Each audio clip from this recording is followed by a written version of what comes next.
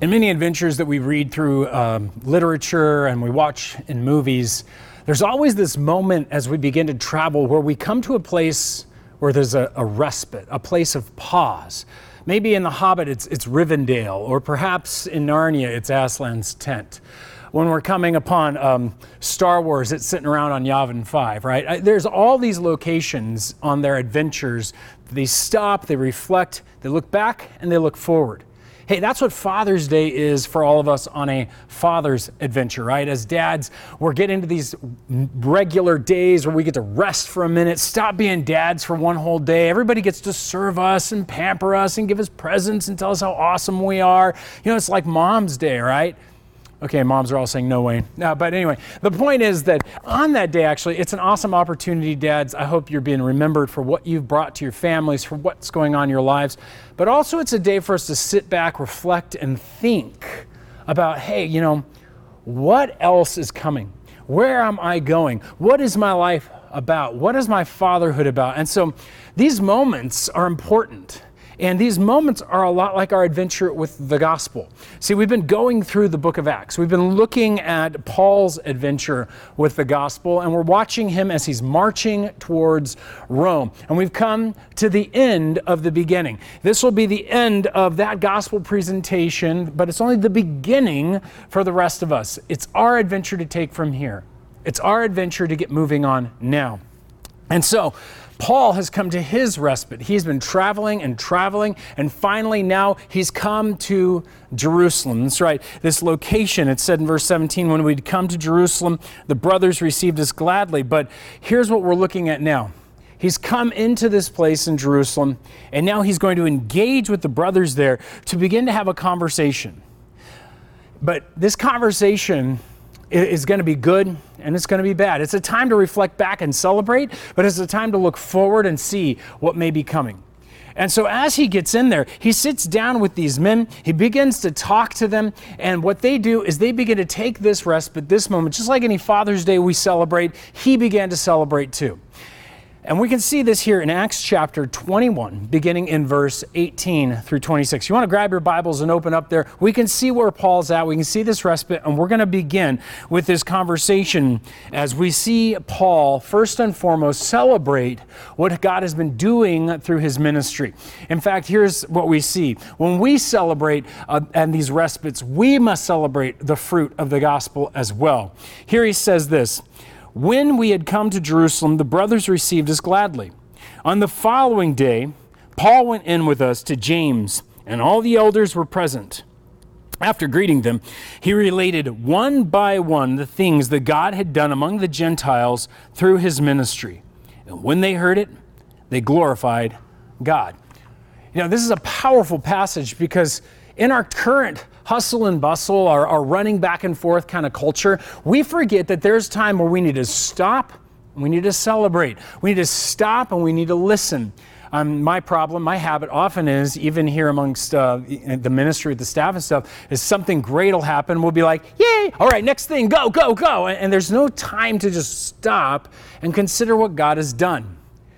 For many years, I've heard from missionaries about their travels and them coming back.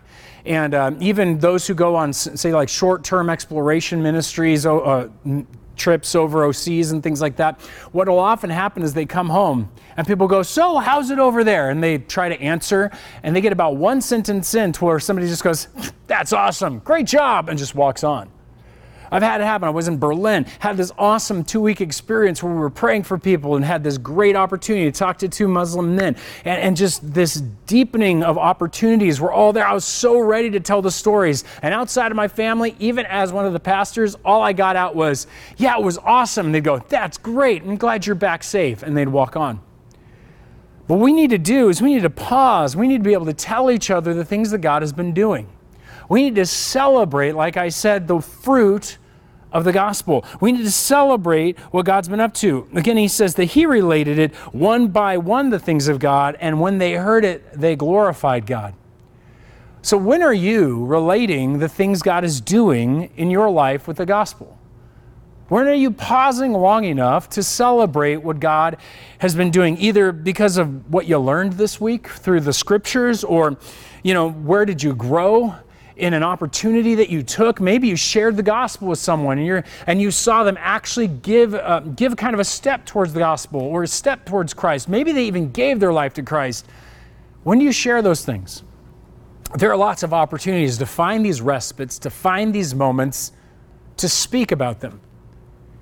In some cases, we hope that your small groups are those cases where you get to sit down after being challenged for several weeks from the Scripture, that you begin to challenge each other and share with each other what God's been doing, answered prayers, all of those things I've already mentioned. And when you share it with each other, it builds each other's faith. It gets you encouraged. Maybe it's simply enough that you email some of these awesome stories to the church so that we're able to celebrate it here online or celebrate it in person, so we can talk about these stories and tell people about who's given their life to Christ and who's getting baptized and all of these awesome things that God is doing.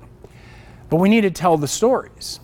We need to think of our stories not as minuscule or small, but something that we can hand over to somebody else because it can build their faith. That's what Paul was doing, sharing every single story that we've been looking at, and even more over and over, talking through these things and sharing with these things. Dads, even at your dinner table, you can spend one day out of the week and just say, hey, this is what God's been teaching me, or this is what God's done for me. Where have you seen God show up? And ask your children, ask your wife, ask those who are living in your home, and watch what God begins to do. Because often what happens after we've done this, we glorify God. We celebrate. We stop and we say, God, you're amazing. This is incredible. Look at what you're doing. And when we celebrate, it may be we want to sing a song, and maybe we want to pray. It may be that, hey, we want to have a barbecue. That's what we've been trying to do with some of our missionaries who come home. We want to set it up so they can tell their stories, have questions answered, and just celebrate together. And this is an awesome opportunity to just celebrate what God is doing. And as we look at these things, we want to get engaged with glorifying God through celebration. In those Sundays, in those small groups, in those meals, wherever you find it, we need to have those moments of celebration. Because here's the thing, what you celebrate is what you'll replicate. What you celebrate is what you'll replicate. You want to see your kids really grow? If they've memorized the Scripture, celebrate it. You want to see them really begin to develop in their life? You want to see your small group really to take hold of the message and start to share the gospel or love or live Christ? Hey, celebrate it, because we will end up replicating what we're celebrating. Now, it's interesting for me that when we do this, that acceleration takes off, right? The gospel just goes and takes off in a direction. But there are limiters. There are things that can get in the way. As a young man, I can remember my dad walking several times into my bedroom after I've been playing video games for far too long, and he would look at me and say, don't you understand what happens to your discus throwing or to your basketball game or to whoever when you're playing these things for this long? Man, you're just giving all your energy. It doesn't even work. He would just talk to me like this. And we would go to the game, and he would sit in the stands and he'd be yelling, come on, do this, yell, do that, just screaming at me. And I'm thinking, my dad was crazy. What, get off my back? Yeah, of course I do that now to my own children, but that I guess that's the nature of a dad. But actually what I realized very quickly is that I'm yelling because I don't want them to limit themselves. I want them to go beyond what they're capable of in that moment, to push themselves a little further, to stop putting limiters like the video games on them or the excuses that hold them back. I want them to set down the excuses, to take the responsibility and press forward and keep going, because man, there are limits that can be placed upon ourselves that we don't even realize it. Same thing again is true of the gospel. There are limits that can be placed upon the gospel and we don't even realize it. And Paul, just by showing up in Jerusalem, actually became one of those limiters. Let me show you what I mean. After it says they were celebrating, it goes on now in verse 20. Now when they had heard it, they glorified God, and they said to him, you see, brother, how many thousands there are among the Jews of those who have believed? They are all zealous for the law, and they've been told about you, that you teach all the Jews who are among the Gentiles to forsake Moses, telling them not to circumcise their children or walk according to our customs. And so here's the problem. Paul's got 3 accusations that have come. And just as we talk about my dad not wanting the limits on me, or I don't want the limits on my kids, so also the gospel has this energy that goes about. and it flows, right? But here's the issue. As that gospel was flowing, there were thousands of Jewish people coming to know him, and all of them were zealous for that law. And they say, here's the problem, Paul. They've heard a rumor. They've heard something, that as this gospel is flowing, there is a problem. It's getting in the way. It's plugging it up. And I think there's going to be a problem. They weren't trying to be mean. They were trying to illustrate that even though the gospel may go, his presence, because of the lies that were being said about what he was teaching, was causing a limit on the flow of the gospel. And so it couldn't continue. It couldn't keep moving. And this is critical because when we look at this, we need to understand that even in our day, guys, we need to remove the limits that are on the gospel so the gospel can flow, so it can get moving. But there are limits, so trust me, there's a lot of things that can cut it off. First of all, we can just stop evangelizing, and that's not the goal. But there's also this simple reality that you and I have got to understand that there are things right now in our culture that are trying to limit the ability for you and me to communicate the gospel. There are things that are causing division in the church and causing division amongst ourselves, or creating lies that are surrounding the outside area that are causing us to not be able to use the gospel effectively. It's limiting that. And what we need to do is do our best to remove the limits on the gospel. I mean, as I've stopped and thought about it, just in the recent months, I mean, let's realize COVID-19 has been one of those things that in some ways has limited the gospel. It's created some lies in the culture.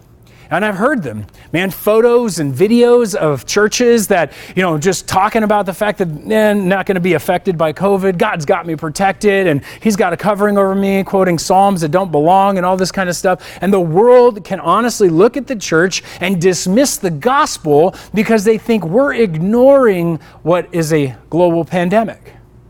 Internally, they see the church divided over all these different positions over COVID-19. And it's not allowing them to see the gospel where Jesus said they would know we're his disciples because we are unified. But hey, instead we're seeing a division amongst the church. There's the situation currently with race relations. There's a lot of people shouting and showing off all the problems in the church in the United States and all the problems of these things. And look, yes, there have been problems in the history of the church when it comes to race relations. But then there's churches that are getting mad at other churches because they're supporting police officers, or they're supporting, the black community, or they're supporting minorities. There's all this division. And what the world sees outside is a group of people who honestly, you know what your problem is? You guys just don't like people. You're bigots. And that's been an accusation that's been thrown at the church for years. What do we do with these things? What do we do when they try to tell the church, oh, you guys are just a bunch of money grubbers. You just want more and more money. It's all you're after is money, money, money, money, money. And these are the things that honestly limit the gospel. See, the gospel wants to flow. The gospel wants to go, but we have to release it to flow. We have to get rid of those limitations and enable them to move forward. And so, these guys had an idea. Look at what it says. Verse 22, and then, what then is to be done? They will certainly hear that you have come. Do therefore what we tell you. We have 4 men who are currently under a vow. Take these men and purify yourself along with them and pay their expenses so that they may shave their heads. Thus all will know that there is nothing in what they have been told about you, but that you yourself also live in observance of the law. And that's the point. They want to show what's going on. Notice they don't blame anybody. They don't point out who said these things. They probably couldn't have, because it was rumors that were spreading from Jewish people who had seen Paul from other countries. And they'd observed Paul probably sitting and eating with Gentiles, or they had observed Paul preaching the gospel and talking about the freedom from the law that so many of these Gentile believers were from. And in fact, there is a sense that Jesus fulfilled the law, right, that he was preaching. And so in some ways, when you see those accusations, those limiters, they were semi-founded. They were kind of true. There were aspects of them that people were seeing and misunderstanding. That's the same with all of the things I've already brought up. They may be semi-true, but they're misunderstandings of the way that we see them. And it's our job as Christians to do our best to remove those limiters, to remove those limitations that are on the gospel. And so what they asked Paul to do was they said, hey, buddy, go with these 4 guys who are actually have already done this Nazirite vow. They've come to the end. They're going to have actually a week of purification. Go with them. Go get purified. Pay off what they owe. And that would have been very expensive if it was a Nazirite vow. It would have been like several animals and a bunch of stuff. Now, this wasn't a sin situation. Paul wasn't going to the temple to, hey, go get a sacrifice and get rid of your sin. This was a cleansing situation in a way, showing the Israelite people, hey, I understand that you see I've been walking amongst the world of the idols, the world of the Gentiles and all their things. I will cleanse myself before I go into this temple, and I will stand with our Jewish traditions. That's what they were saying. Show that. Be a part of that situation. Now, what are they asking for here? In some ways, it sounds like they just want Paul to virtue signal, doesn't it? I mean, hey, virtue signal for everybody that you're going to do this, because we know you really don't, but if you do this, then everybody would see. Is that what they're doing? Are they calling him to be a hypocrite? I mean, wasn't Paul the one claiming he's free from the law, that, these kind of things like that Jesus had fulfilled it? Well, some think he was actually being asked to do that, but I don't think so. I actually think it was something bigger, something better. Yes, asked to pay for those temple taxes. Yes, asked to be able to be a part of this. But what they were saying was, consider, Paul, that we have a gospel mission going on. Thousands of people are receiving this, and we don't want your presence to make a mess of this gospel. Do something to remove those limits for us. Hey, by the way, isn't that what we did for you? Notice the next verse. It actually says, but as for the Gentiles who have believed, we have sent a letter with our judgment that they should abstain from what has been sacrificed to idols, and from blood, and from what has been strangled, and from sexual immorality. And these are the 4 things of the Jerusalem Council that they agreed upon. Yes, we should not deal with things sacrificed to idols. Yes, we should not be drinking or eating things filled with blood. Yes, we should not be engaged. And again, I will argue that strangled means in abortion or infanticide, and that's actually what the terminology meant. And finally, we should not be engaged in sexual immorality. These can all be found, as we argued in a previous series, that these are the limits given to anybody sojourning in Israel in Leviticus chapter 6 or 17 and on. Now, if you want to find out more, go back to our series where we deal with Acts chapter 15, and we get into more details on those things. But in this case, they're trying to tell Paul, look, we are willing to remove the limits on the gospel for what you are doing. Are you willing to step up to release the gospel and not limit it in what we are doing? That is a very, very important request. That what they were doing is they were being bold enough to point the problem out, bold enough to state what was causing a limitation, and challenging Paul to make a difference. And maybe for us, the challenge is this.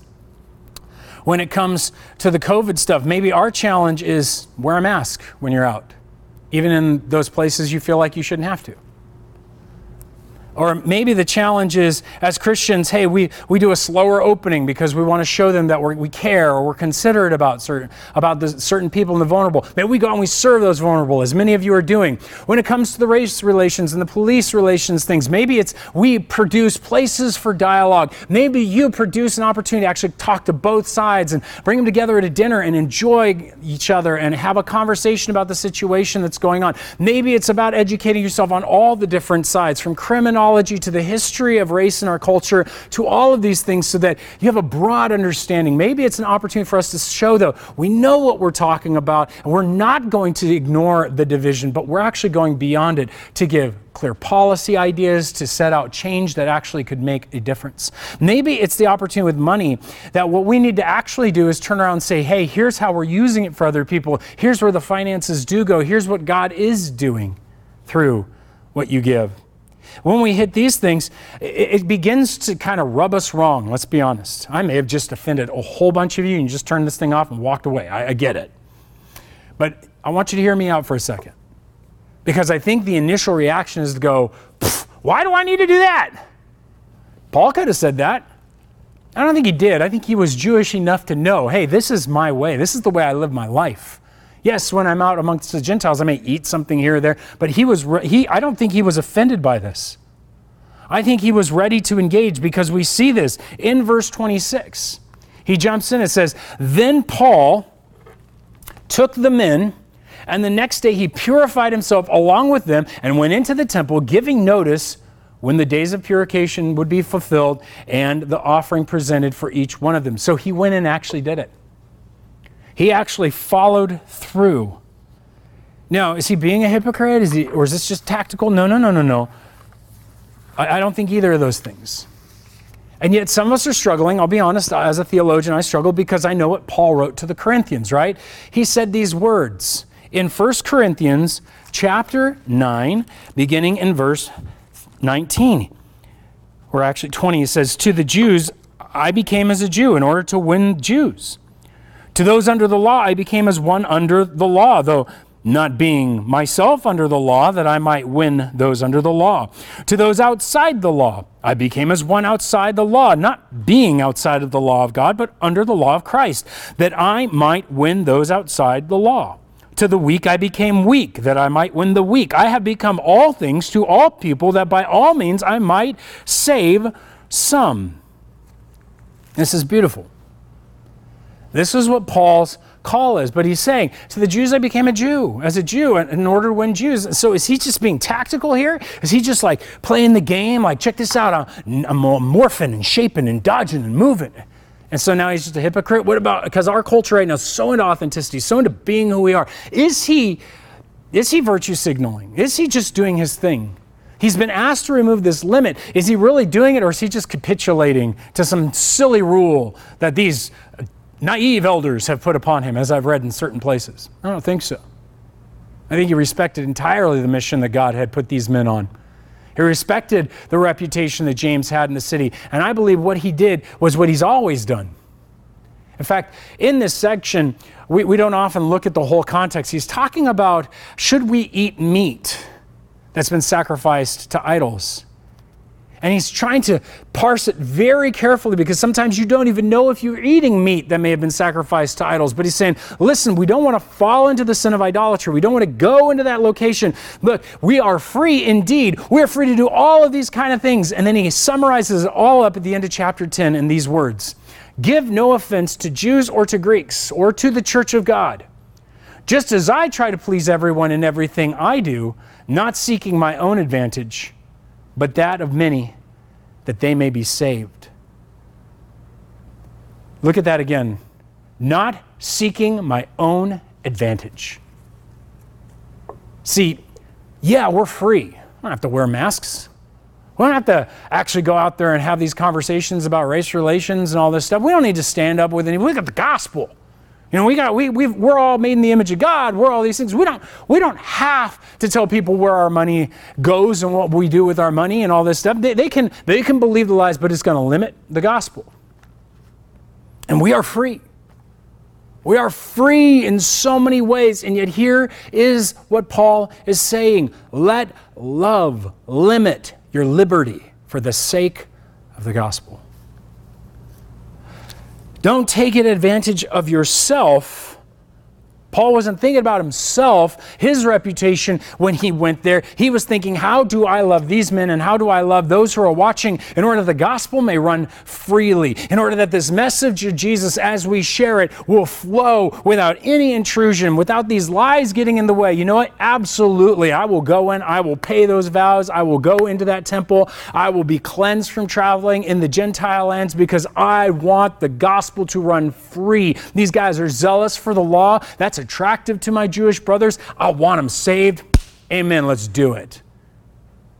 Hey, I want to see Corona saved. If that means I got to pull out a mask and put it on so I'm not an offense to somebody because they know who I am as a pastor, I want to do it out of love for them. I want to do it out of love for the vulnerable.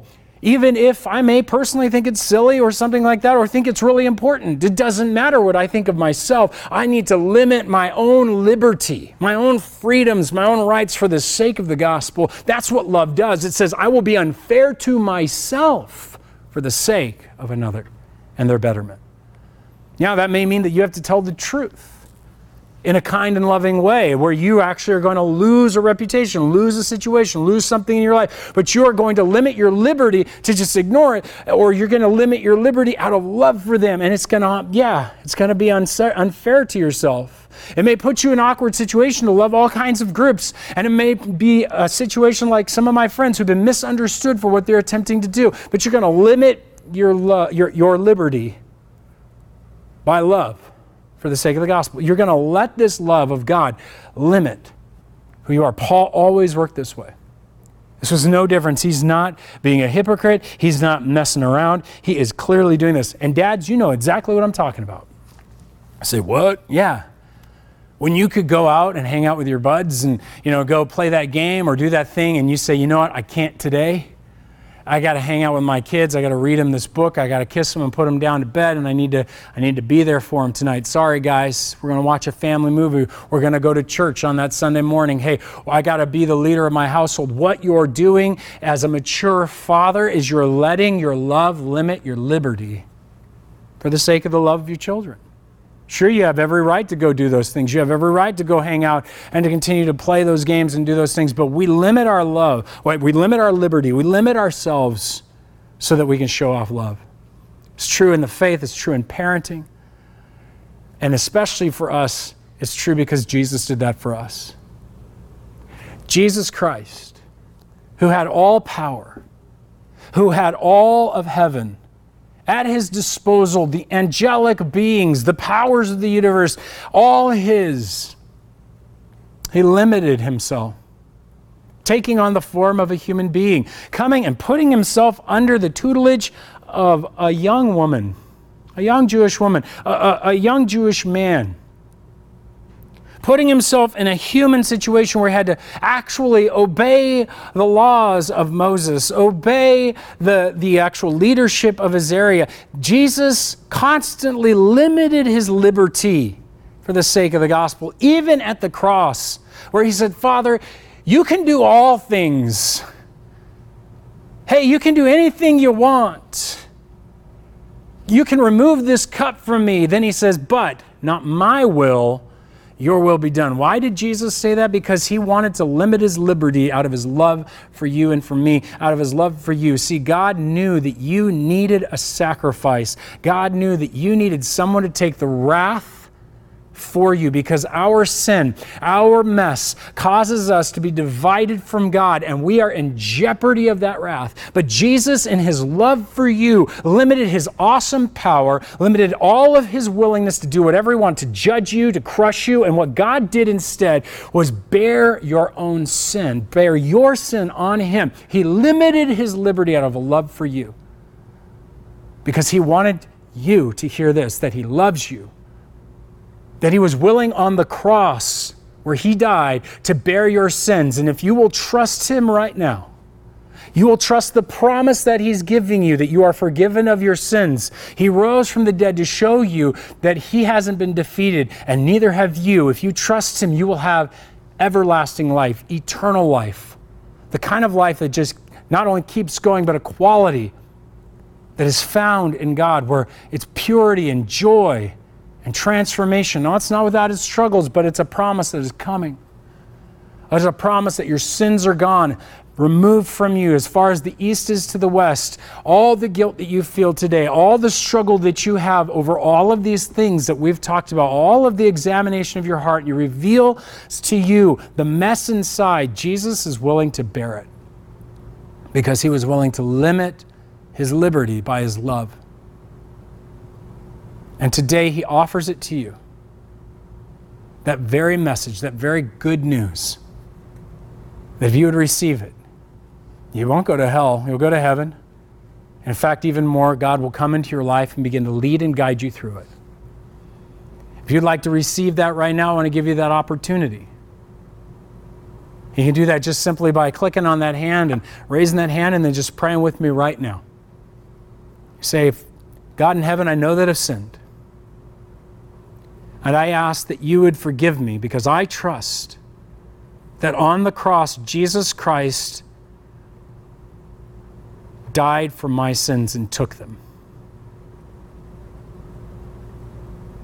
I trust that he rose from the dead to give me a new life. Thank you that you love me. Thank you that you showed me you loved me. Come into my life and lead me now in Jesus' name. Amen. Let us know if you made that decision. We want to encourage you to connect with someone because this is the beginning. We want to enable you to continue to grow from here. Thank you, guys. May God bless you, and let's drop the limits that hold back the gospel.